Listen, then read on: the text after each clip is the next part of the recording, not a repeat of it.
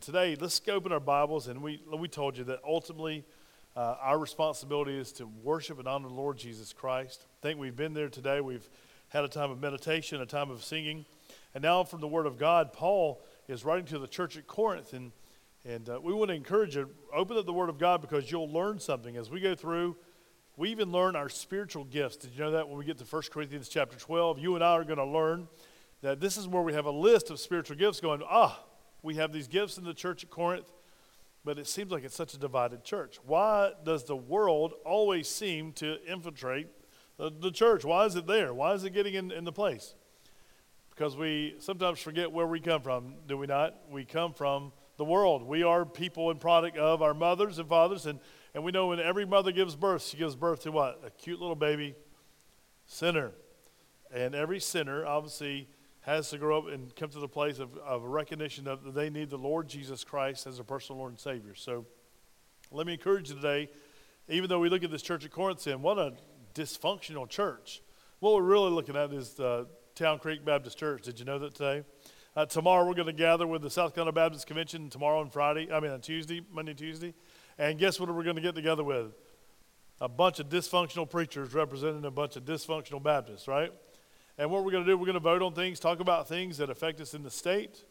And then in June, guess what we'll do? We'll meet in Indianapolis, and there'll be a bunch of dysfunctional people getting together to talk about dysfunctional things in the Southern Baptist Convention, and we'll come out on the other side agreeing to disagree without being disagreeable. Most of us. Some people will be disagreeable. But the bottom line is we do things together for the cause of Christ. We're sharing our faith over and over. We're getting out there and, if you will, soldiers of the cross, to give out the gospel of Jesus Christ, knowing that we're broken, knowing that daily, Paul says, your flesh, that's who you are, wars against the Spirit of God. There is a continuous war going on in your personal lives, and what you do is you bring those personal wars, because you bring your person here, you bring group together. When you have people having individual wars, look around. Even when the children are out, and the children this morning are, by the way, in kids' worship, if you need any children here, I didn't look around. Anybody 5th grade and below, they're in kids' worship, we can have you out in the Fellowship Cafe, and they'll be there. They're doing like a vacation Bible school on the 2nd and 4th Sunday. They're in a large group setting and small group. So we encourage you, remind families of that. 1st and 3rd, we're here together for the Lord's Supper, but 2nd and 4th, they'll be in having some, like a vacation Bible school weekend, and so they're available for that if there's children here. We're going to read together, and Paul's writing to the church. He's already corrected the dysfunction of immorality in the church. He's already addressed issues in the church that deal with arguing over who's the best preacher that's visited the church or been around the church. The church is divided and taking sides. There's a lot of things going on in the church and even issues of money. And we think about today, when is the biggest time of church fights in the year? Do y'all know when it is?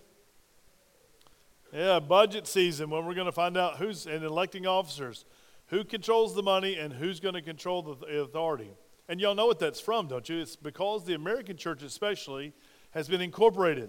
So if you want to get our official name, we have the new members class today, our Discover Town Creek, you'll see on the front of your bulletin. If you come, you'll find out we're actually Town Creek Baptist Church Incorporated. Did y'all know that? And whatever church that you go to, if you're a Baptist church, especially in South Carolina, you're a part of a corporation, a nonprofit corporation. Everyone wants to run the corporation. No one wants to do the work of the church. Not one person has ever argued with me in 14 years saying, Pastor, we're so angry you won't let us go to the north side where the murder rate's the highest in Aiken and let us share our faith. No one has ever said that to me. Can you imagine that? The pastor at Town Creek won't let me. The deacons at Town Creek won't let me go share my faith in the worst neighborhood in Aiken. You ever hear that conversation in any church you've been a part of? That's the New Testament church. That's the Acts chapter 2 church, is to go out and share your gospel faith with those who are in need, those who are lost. Everyone wants to fight over the money. Not everyone, but in churches I grew up in, everybody wants to control the money. Everyone wants to have a say-so. And we rightly should understand where the resources are going, wouldn't we, of a church? If we know that the resources are going to actually to benefit the kingdom of God, we say amen. But if it's going to actually benefit someone personally, we say, oh, me, right? We need to address that. And so we're transparent. Derek's announced, I think, even in the bulletin, I didn't look fully, but there's a couple of meetings come up for our administrative meeting that's coming for the budget. And we've had those discussions every year, and they're getting fewer and fewer people attend, and we want you to know. But the good thing about us, you don't have to wait till 1 or 2 times a year. You can go any day of the year and go have a sit down with Derek, because we're so transparent. You can ask him questions. And if you're a member, you have access to all those answers. If you're not a member, you don't have access, just for the record. We don't answer to the general public. We answer to our members, because we are the body of Christ gathered at 250 Town Creek Road. All right? So you can answer any questions. How many rolls of toilet paper do we buy annually?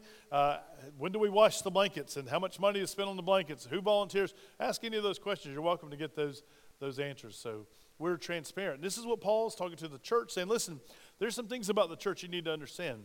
And Paul knew he was laying the groundwork. He'd been trained, if you will, directly by Jesus Christ.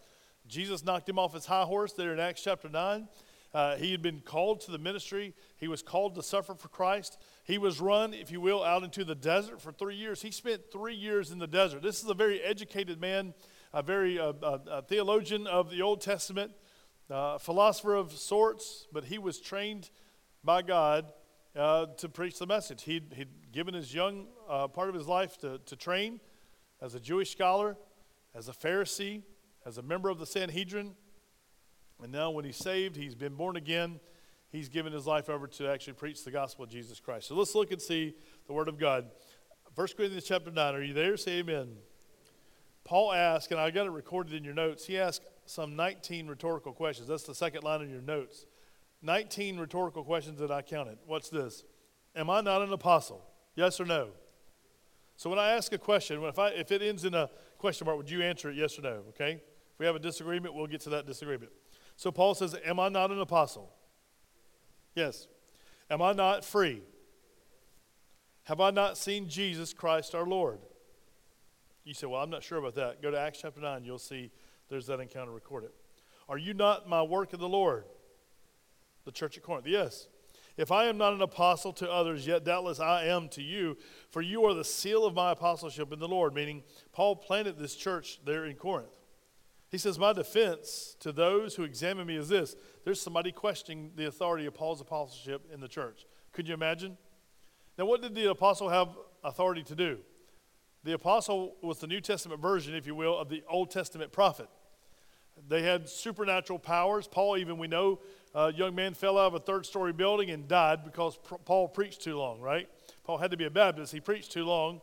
And Paul runs downstairs. He lays over top of the young man, prays, and the young man comes back to life. He didn't just pass out. He was dead. He had the power to resurrect the dead. He could call down, if you will, fire from heaven if that was necessary. So he's an apostle. There was a select, small group of these men called, and men were called, not women, no women apostles.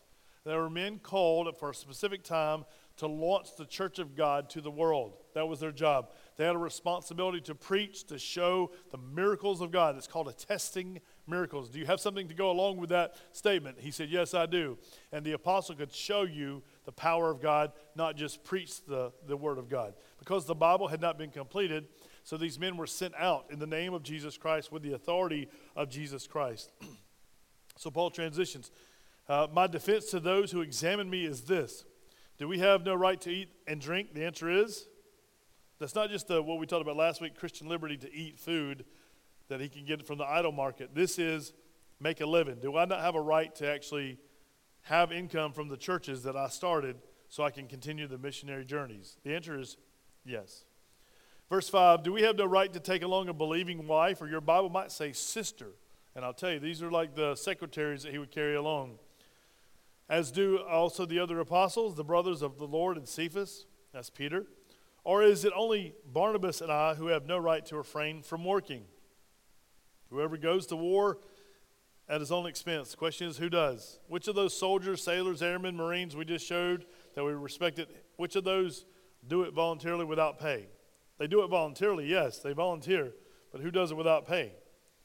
Well, everyone knows they have to sustain. When there's soldiers today and sailors deployed today, the government has to send them a paycheck so they can actually supply for their family back home. So Paul says, don't you understand that even the soldier receives pay for what he does? He continues, who plants a vineyard and does not eat of its fruit? The answer is no one. The farmer he needs to eat from his food. Or who tends a flock and does not drink the milk of the flock? The answer is no one. Verse 8, do I say these things as a mere man? Or does not the law say the same thing? For it is written in the law of Moses, goes all the way back to Deuteronomy 25, verse 4, you shall not muzzle an ox while it treads out the grain. Is it the oxen God is concerned about? The answer is no. He's given us the truth. God is concerned about the oxen. But what we'll do if you take the muzzle off the ox while he's going in a circle all day grinding the grain, what's going to happen? He's going to stop and he's going to eat a little bit and keep working, right? Have you ever been so hungry you just stop for lunch and going, man, I'm famished. I just need some fuel. And you pop in, and even we have commercials about it today. All right, we talk about people being what? Mackenzie's probably the best one. You know, Mackenzie, when she works hard, she gets hangry, right? She's hungry and angry at the same time. And then when food shows up, guess what she starts doing? She starts singing. Mike's been around her. She sings. She gets really happy, and when she smells food ready to eat, she's going to sing, and then she celebrates, and she's ready to say the blessing. She's the best person to ask to say the blessing when she's hungry because she'll just thank God about everything. She'll even start preaching while she's praying, and she's ready to eat. So today we have commercials, Snickers. Have y'all seen Snicker candy bar commercials? The person's so hungry that they actually get into another persona. We understand this concept, and Paul said, listen, don't muzzle the oxen. God said so that it could eat and keep working. He's saying, listen, we're going to keep working on these missionary journeys, but the supply has to come from God, and where is all of God's supply?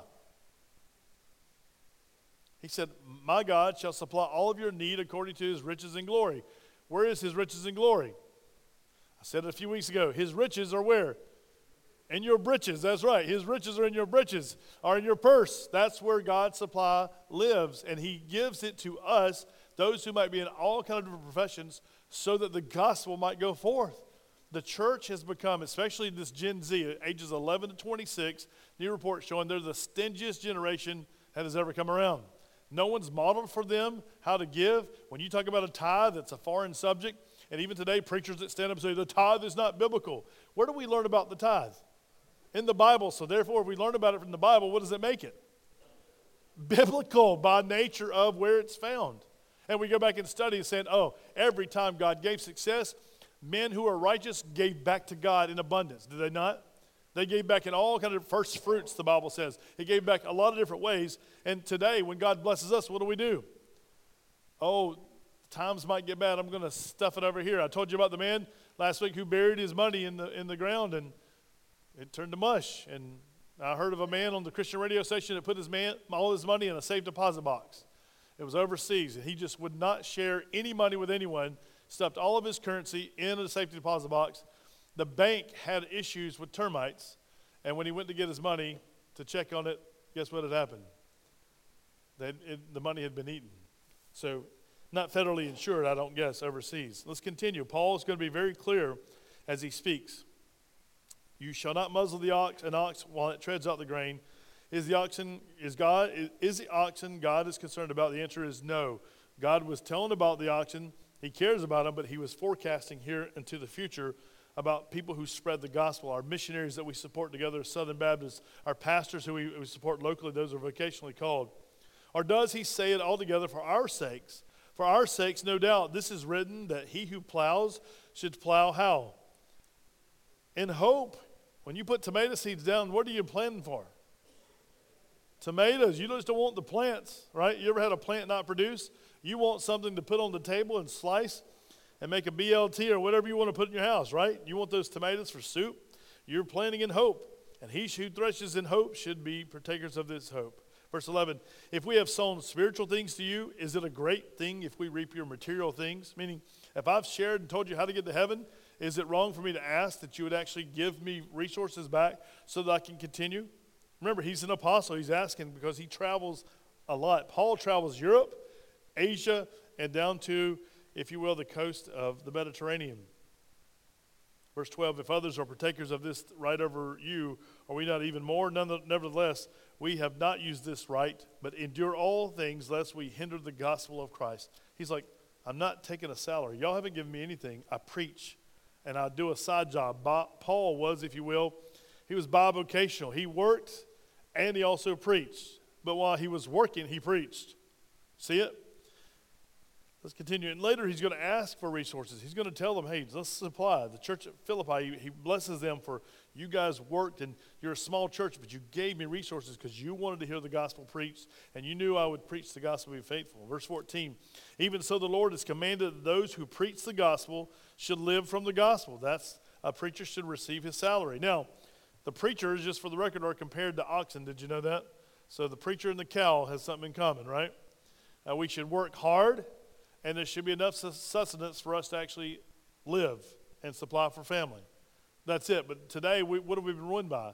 We've been ruined by preachers who require excellent salaries. And they require excellent cars and excellent homes. And we look online, and if you even do a Google search, the 20 worst Christians, it'll be 20 evangelists, televangelists that have super long nails or super expensive, if you will, jets, private jets. They have all these things, and they have tried to use the resources of God's kingdom for their personal glory. They're self-centered versus for God-centered.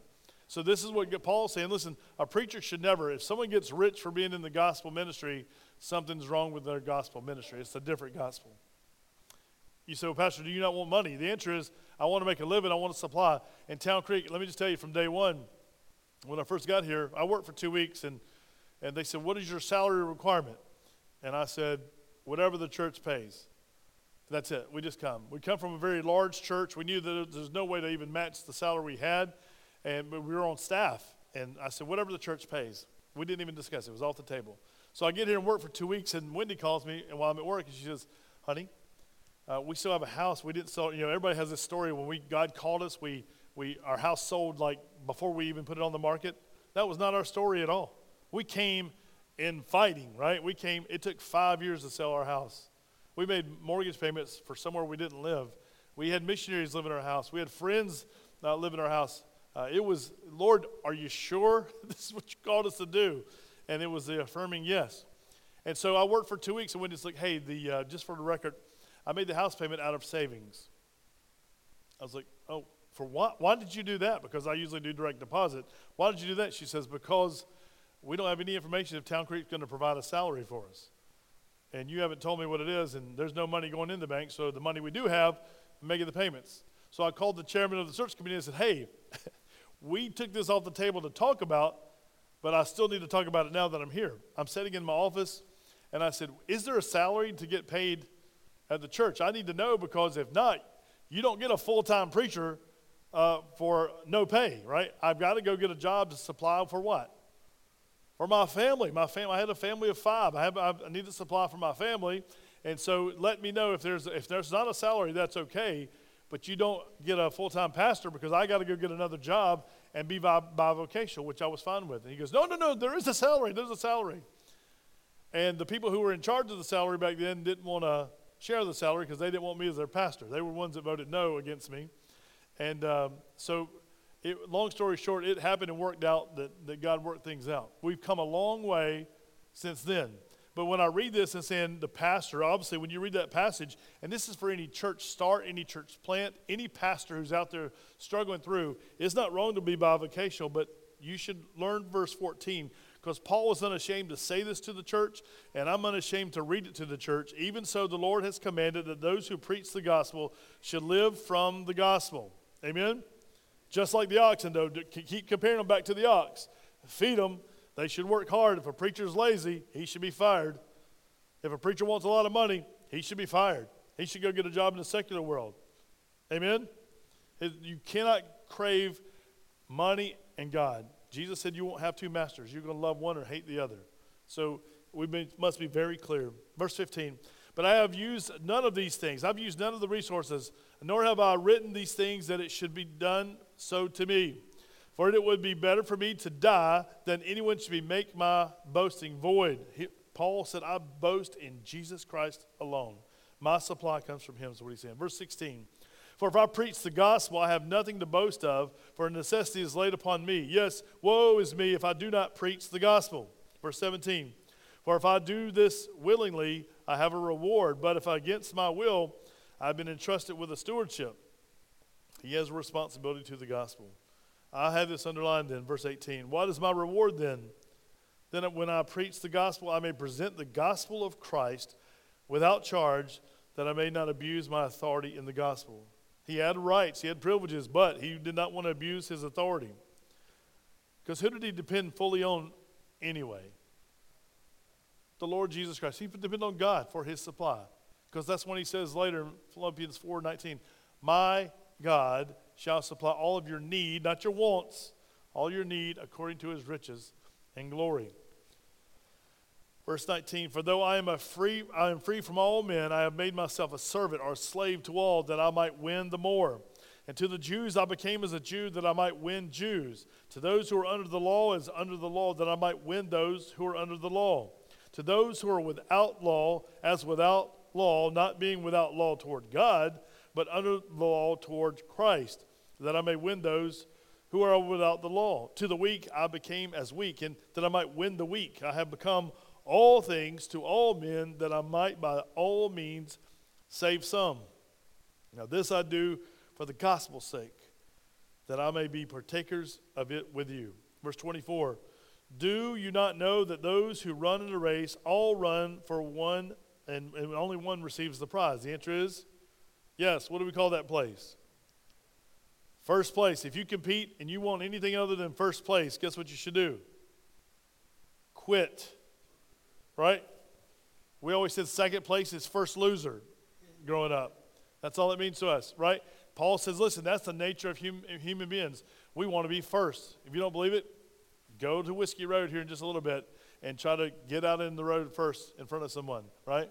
They want to be first. You want to be first. And if we're not careful, I told you, I heard a wise man say, when you have a foolish person cut you off in traffic and you want to blow the horn, say something back in turn, you want to get angry, all you're doing is joining their club.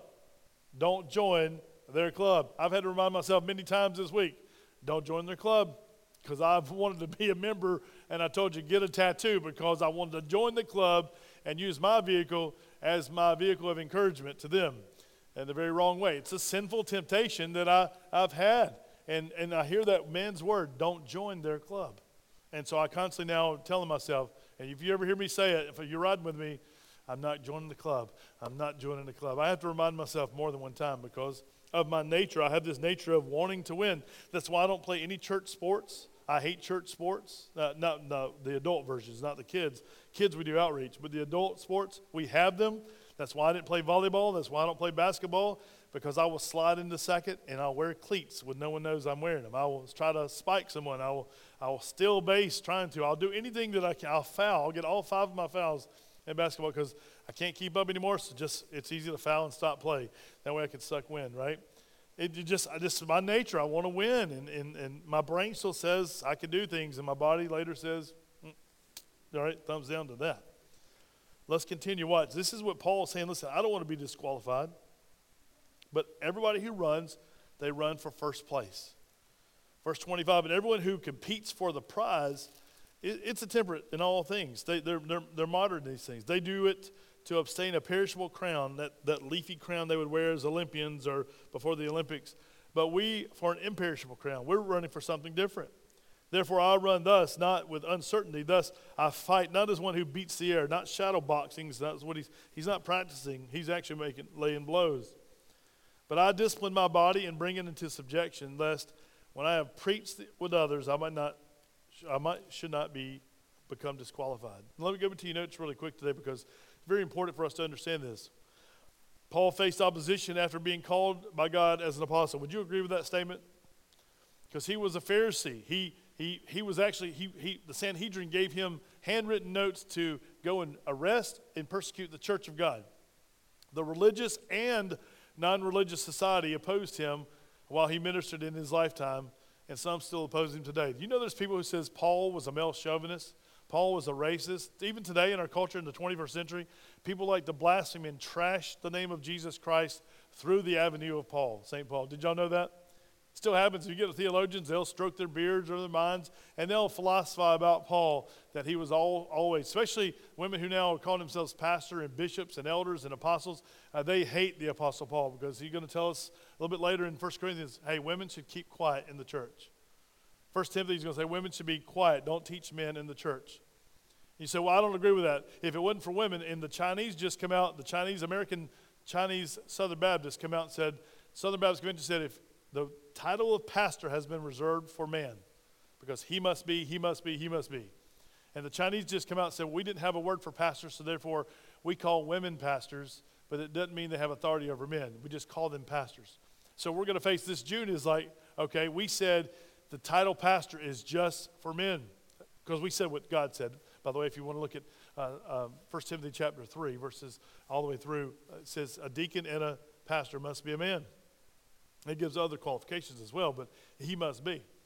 Well, the Chinese American Christians, Southern Baptist Convention now said, there's another group within us, said we just use that title, and if it wasn't for women, the Chinese church would have closed. Have you heard that so many times? Women do tons of work in the church. Amen? It's true. Our nursery is run by women. There's so many things that women do in the church, but leading, pastoring is not one of those jobs that God has ordained. He'll go back later and say, Christ is the head of man. Man is the head of woman. And then he'll go through and explain that actually we would have an understanding of how God functions. Do we have to like it? Not in the 21st century, do we? Because you can almost, ladies, you can feel your hair coming on the back of your neck. I see some of your hair standing up. You're like, you're not talking to me? How dare you speak to me? All I'm doing, and remember, every week that I offend you, I'm reading the Word of God. And next week, in a couple weeks, I'm going to offend you. But wives must be submissive to their own husbands. Let me just go and throw that out there, right? Not even in the 21st century, because God said so. It's God who makes the rules. By the way, it's God who made you. We don't have to like it. We just say, okay, Lord, I don't understand it, and man, I'm really going to adjust, right? I don't want to join the club. When it comes to Christ Club, I want to be all in. I want to do it His way. And if it means changing your personality and changing the way you do things, you must adjust to the Word of God. He's never going to change His Word. If we have the 22nd century, if we go into 22nd, we're in the 21st now, we go to 22nd, if God tarries, His Word's going to be the same. There's no new word coming from the kingdom of God. Amen? It is writ. All right, let's continue. Paul asked the church at least 19 rhetorical questions in order to provoke them to think. As a man thinketh, guess what the Bible says? So is he, and so is she. So if you want to think on the things of God, guess what you must put in your head and your heart? The Word of God. And you will think on those things, and God will bring it back to your remembrance, and you go, wait a minute, I need to check my tongue. I need to check my personality. I need to check myself. He sought to honor God and set the record straight, because there were men who were questioning His authority in the church. Who does he think he is telling us to kick this man out of our church who's having an inappropriate relationship? Who does he think he is telling us how to manage our money? Have y'all heard those questions before?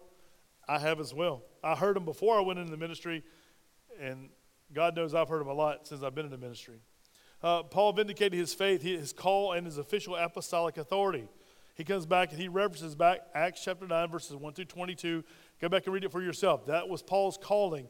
That's his salvation experience, and that's his apostolic call as well from Jesus Christ Himself. He had a personal invite from Jesus, if you will. We'll keep going on your notes. Paul countered those within the church at Corinth who questioned the validity of his apostleship. They challenged the Apostle Paul. They never challenged him when he was there face to face. And I learned this a long time ago.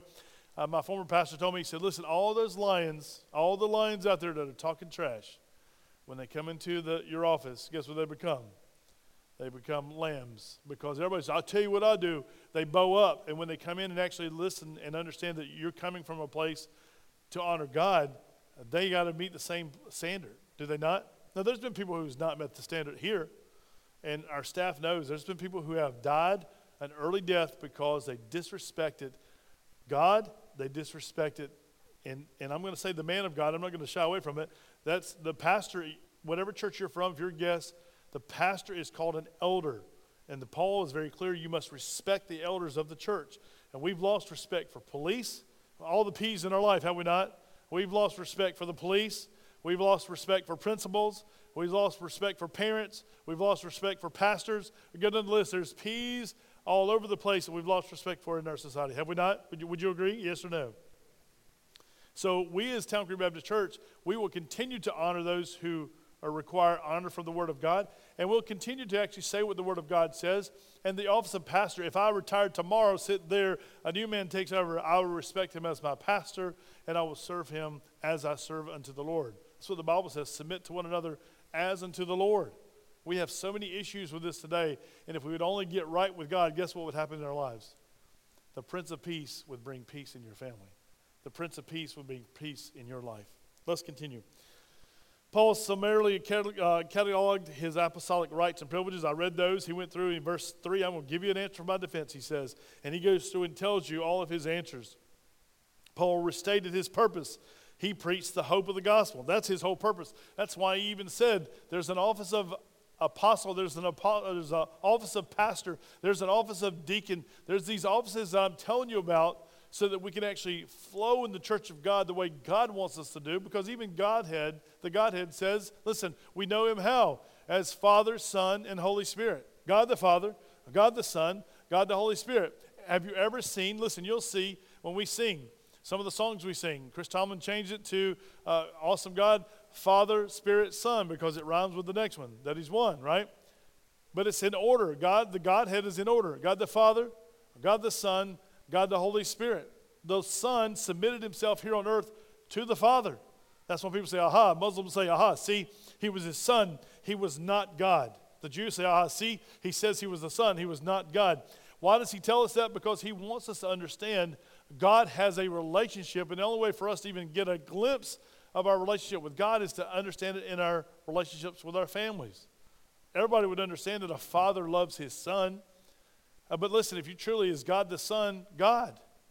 Dumb question. I know it's a rhetorical question. Is God the Father God? Yes or no? Is God the Son God? Are you telling me Jesus is God? Yes, he is. Is God the Holy Spirit God? Does that blow your mind? How did I make it through my whole life not understanding that Jesus is God? Our Jehovah's Witness friends, they want to set him aside and call him, listen, they want to call him a created being. Everyone, listen, you'll know the answer to your question when you say, what do you believe about Jesus? Oh, I believe he was a good man. Not good enough, right? Not a good enough answer. I believe he was a prophet of God. Our Muslim friends believe that he was a prophet of God, that he did not lie. And when Jesus said, I and the Father are one, what did he say? Was he lying or was he the Lord? You can't have it both ways. You can't have a good moral teacher. You can't have just a prophet of God. You got to have somebody who says, if they say I and the Father are one, he's saying that he is God. That's the Jesus that Paul preached. That's the message of the hope of the message of the gospel. Paul was motivated to reach all people with the gospel with whatever appropriate means necessary. Appropriate's key right there, because churches today are trying to do anything they can to draw a crowd. We're darkening out lights. We're blacking out. We're smoking everything. We're lighting up smoke on the stage. We're dressing provocatively. We're doing whatever it takes to draw a crowd. And listen, as long as I'm pastor, listen, I don't have a problem with black stages, because I know if you look online, that looks empty behind me. But what I am seriously saying, listen, we won't make this place like a bar room. Those are days that, listen, far gone, that, listen, you darken the lights, you smoke up the place, you sing loud music, you blow it out, and so that actually people walk out and go, wasn't it good to be in God? Says, it was fun today.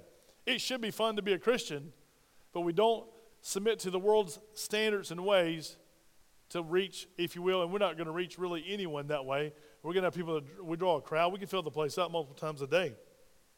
But as soon as you say you are a sinner and you need a Savior, it offends people. They want to run for the hills saying, that church, that place, they're legalistic. They get all these rules.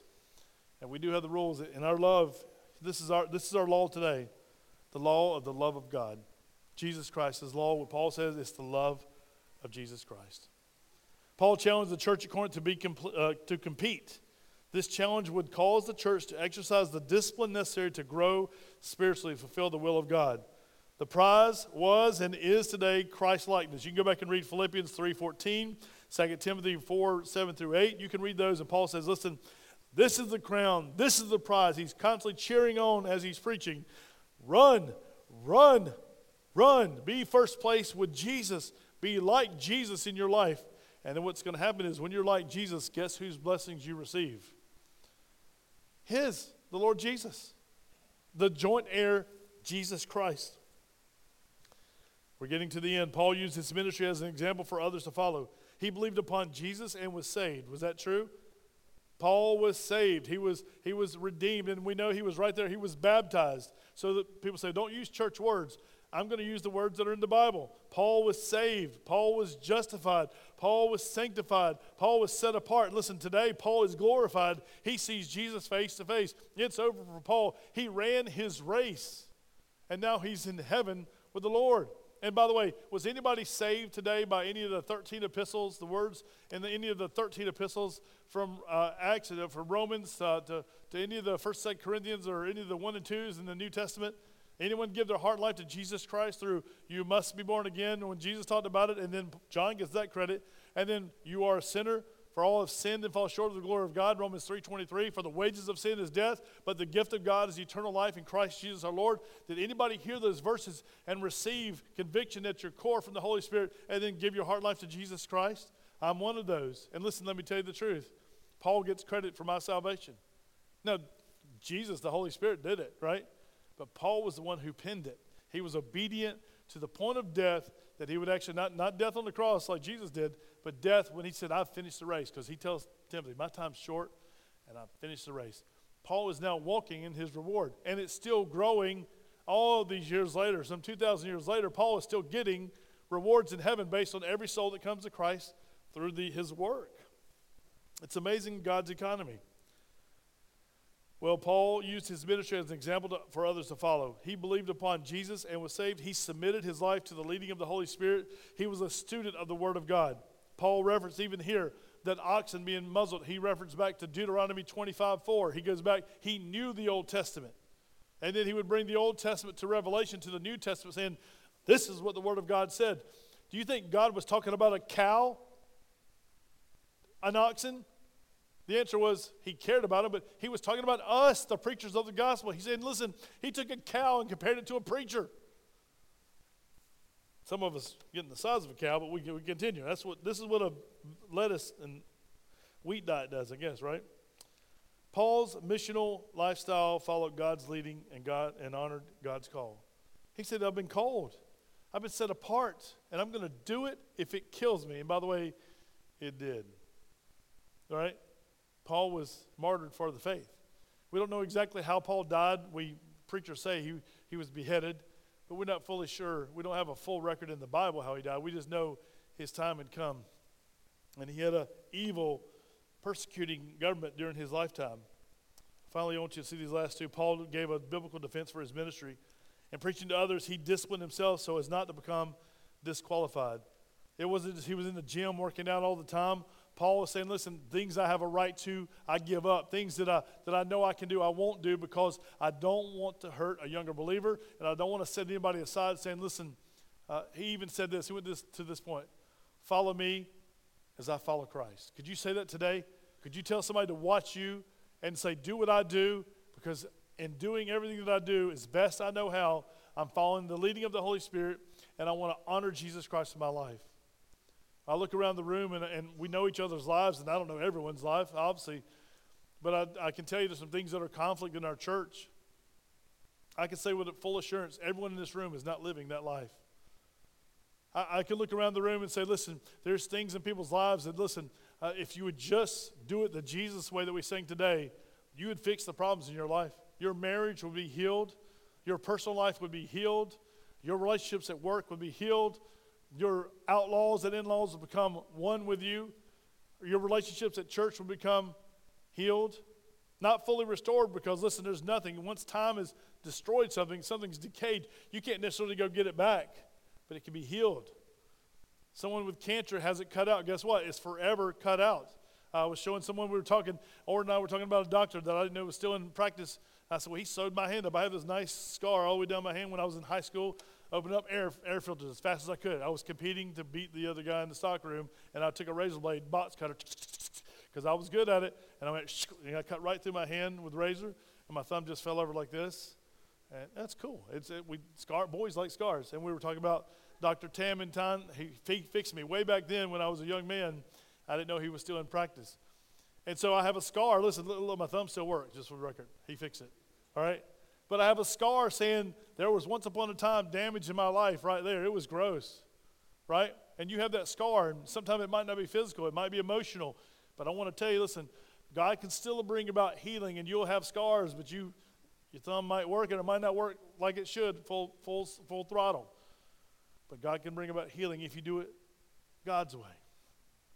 How many times have I told you, I'll say it 1,000 before, and I'll say it 1,000 again. Do it God's way, what do you get?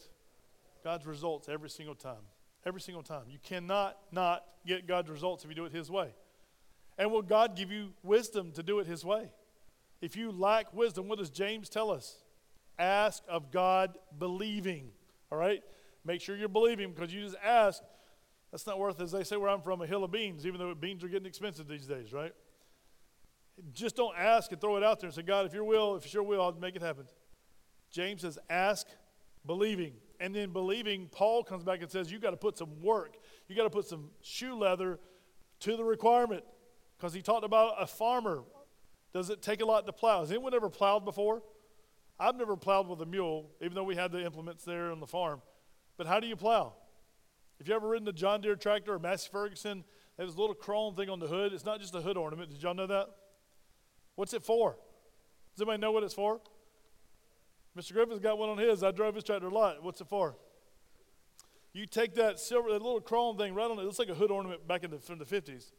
When you turn that tractor around, wherever you're going to plow, you put that point right on a tree or something in the distance, way down there, something not moving, right? And you put it on a tree or a post, and when you put that little chrome thing there, you stare at that tree way down there. It could be a football field away. When you get down, you'll have a perfectly furrowed road. Did you know that? You look down, you look at something. If you look back like this and see if you're plowing straight, the Bible says never look back. Why? Because you'll be crooked as a jaybird's leg, right? Right? It'll be crooked all the way down like that. You will plow crooked every single time. You ever seen beautiful farms that were just plowed, those furrows look just absolutely perfect? It's because the farmer put his sight on something in the future. And what does God want you to do? It's a principle from the scriptures. Work hard, look forward. In Jesus' name, do it God's way. Because I'm telling you, even if you cut grass, try it. If you cut grass with a push mower, don't even look at the grass and clean your yard first. Don't throw rocks at the neighbor. But look down. If you cut grass, look at your mailbox. Walk right to your mailbox, you'll cut a perfectly straight row, as long as you're not hobbling. Whatever you do, listen, looking forward, right? And today as Christians and spiritually, we look forward in Jesus' name. Lord, I know what the prize is. Lord, I want the prize to be Christ-like. I want to die and be like Paul and say, listen, here, well done, good and faithful servant, that Jesus said. So if I was plowing today straight, I'd go right for the middle of the media there. I'd look for something to lock my eyes on. I do that every time I use a tractor, every time I cut grass, if I want it to look straight. If I want it quickly, I'll just do it in any direction. Try to line your wheel up with the next row, right? You can mess that thing up.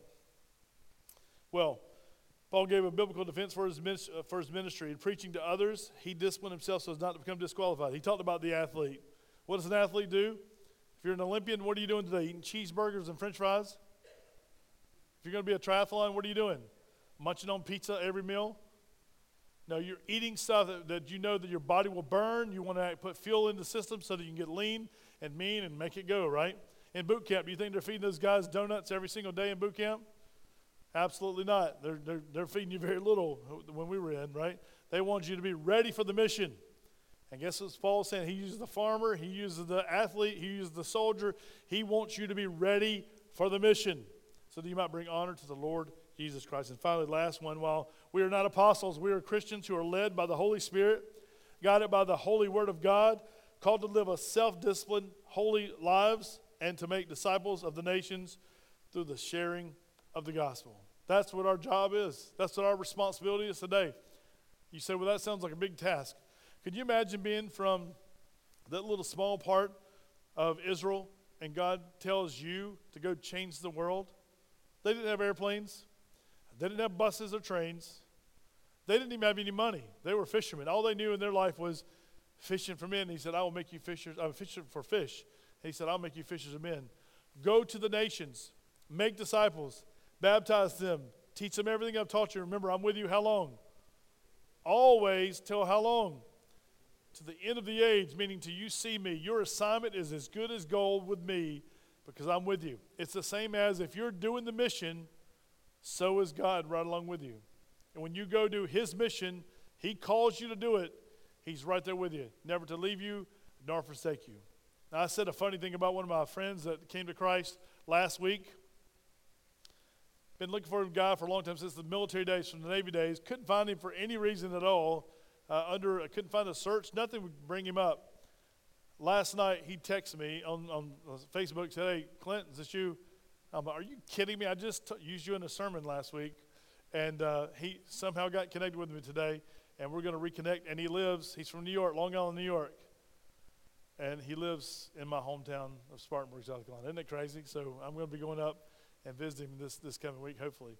So you never know what God's going to do, how he rekindles fires and connects people, because he wants his mission fulfilled. It took 30 years for us not to talk, and he's in the ministry as well today to see what's happening and what God's going to put back together. He's from Puerto Rico. He speaks fluent Spanish, so I don't speak any Spanish. He speaks good English as well. Is that right, good English? He speaks English as well. So, but he can do things that I can't do, and it's amazing God put the two of us just together last night. Wendy talked with him, and we were on speakerphone. I was like, man, how long have I been looking for your name? And so he has a DR in front of his name, so I told him, I didn't look for doctor, so I gave him a little hard time. So he asked me if I still do the pterodactyl sound. You had to be there to know that. So, y'all, let's pray together. We have a responsibility. We have a mission ahead of us. You can plow straight. Be the farmer who says, I'm going to put my eyes on the prize. Be the runner who says, I'm going to put my eyes on the prize. Be the farmer. But listen, be the soldier, whomever it might be. Put your eyes on the prize. And that prize today, here now, is to be Christ-like. Whatever it takes, Lord, what do I need to cut out? What do I need to bring together? What do I need to do to work towards that prize? And then one day, seeing Jesus face to face, and he'll say this, well done, good and faithful servant. And I've told you before, and I'll say it again, you cannot and you will not hear well done if you haven't done well. Just don't expect it. Don't even claim the promise. But you must work and say, Lord, Christ-likeness is my prize. I want to be like Jesus. And how do you start that? If you're lost today and you've never given your life to Jesus Christ, you've got to start with a personal relationship with Jesus Christ. Ask him, invite him. If he's triggering your heart and say yes to him, you say, God, I'm sorry for my sins. Would you forgive me of my sins? Would you come into my heart and be my Lord and Savior? Would you change my life? I believe that Jesus Christ died on the cross for my sins. I believe that you, God, raised him from the dead. The Bible says, if you confess with your mouth and believe in your heart that God has raised him from the dead, you shall be what? Saved. And it says in verse 13, Romans 10:13, everyone who calls upon the name of the Lord shall be saved. That's what Paul was. That's what I have experienced, and many of you have experienced. But maybe somebody's here today, but someone's watching my computer today. They've never experienced that. There is but one way, and that's through Jesus Christ. Let me pray for us. Father God, today, as we're in your presence, knowing, Lord, it's time for us to make decisions. Those that are lost, Lord, we pray for their salvation. They've never given their heart and life to Jesus Christ. Lord, we do humbly and earnestly pray today would be the day of salvation. Those that have given their life to Christ, but Lord, they've been playing, as it will, pickleball with Jesus. They've been back and forth, back and forth, back and forth, and saying, one day I'll get committed. Lord, challenge their hearts that they would hear this word of God that Paul preached from an apostolic point of view, but also from a daily for the Christian to live and share their faith. Father, for those that are like on fire for Jesus, Lord, I would encourage you to encourage us, Lord. I know that you will. Don't even have to ask, but Lord, I ask in faith that you'd keep their flames burning. Lord, keep adding fuel to their fire. We know the fuel comes through the moving of the Holy Spirit and the strong word of God. Lord, let us love you and honor you, that we can all hear that one day. Well done, good and faithful servant. We have a job to do. We have responsibility to do. Help us to do it, Lord, because you've given us that assignment. In Ephesians 2, 8, 9, and 10, you say there's a job for every one of us to do. Let us get our own house in order, Lord, and then bless you in your house and to the nations. In Jesus' name we pray for his sake. Amen and amen.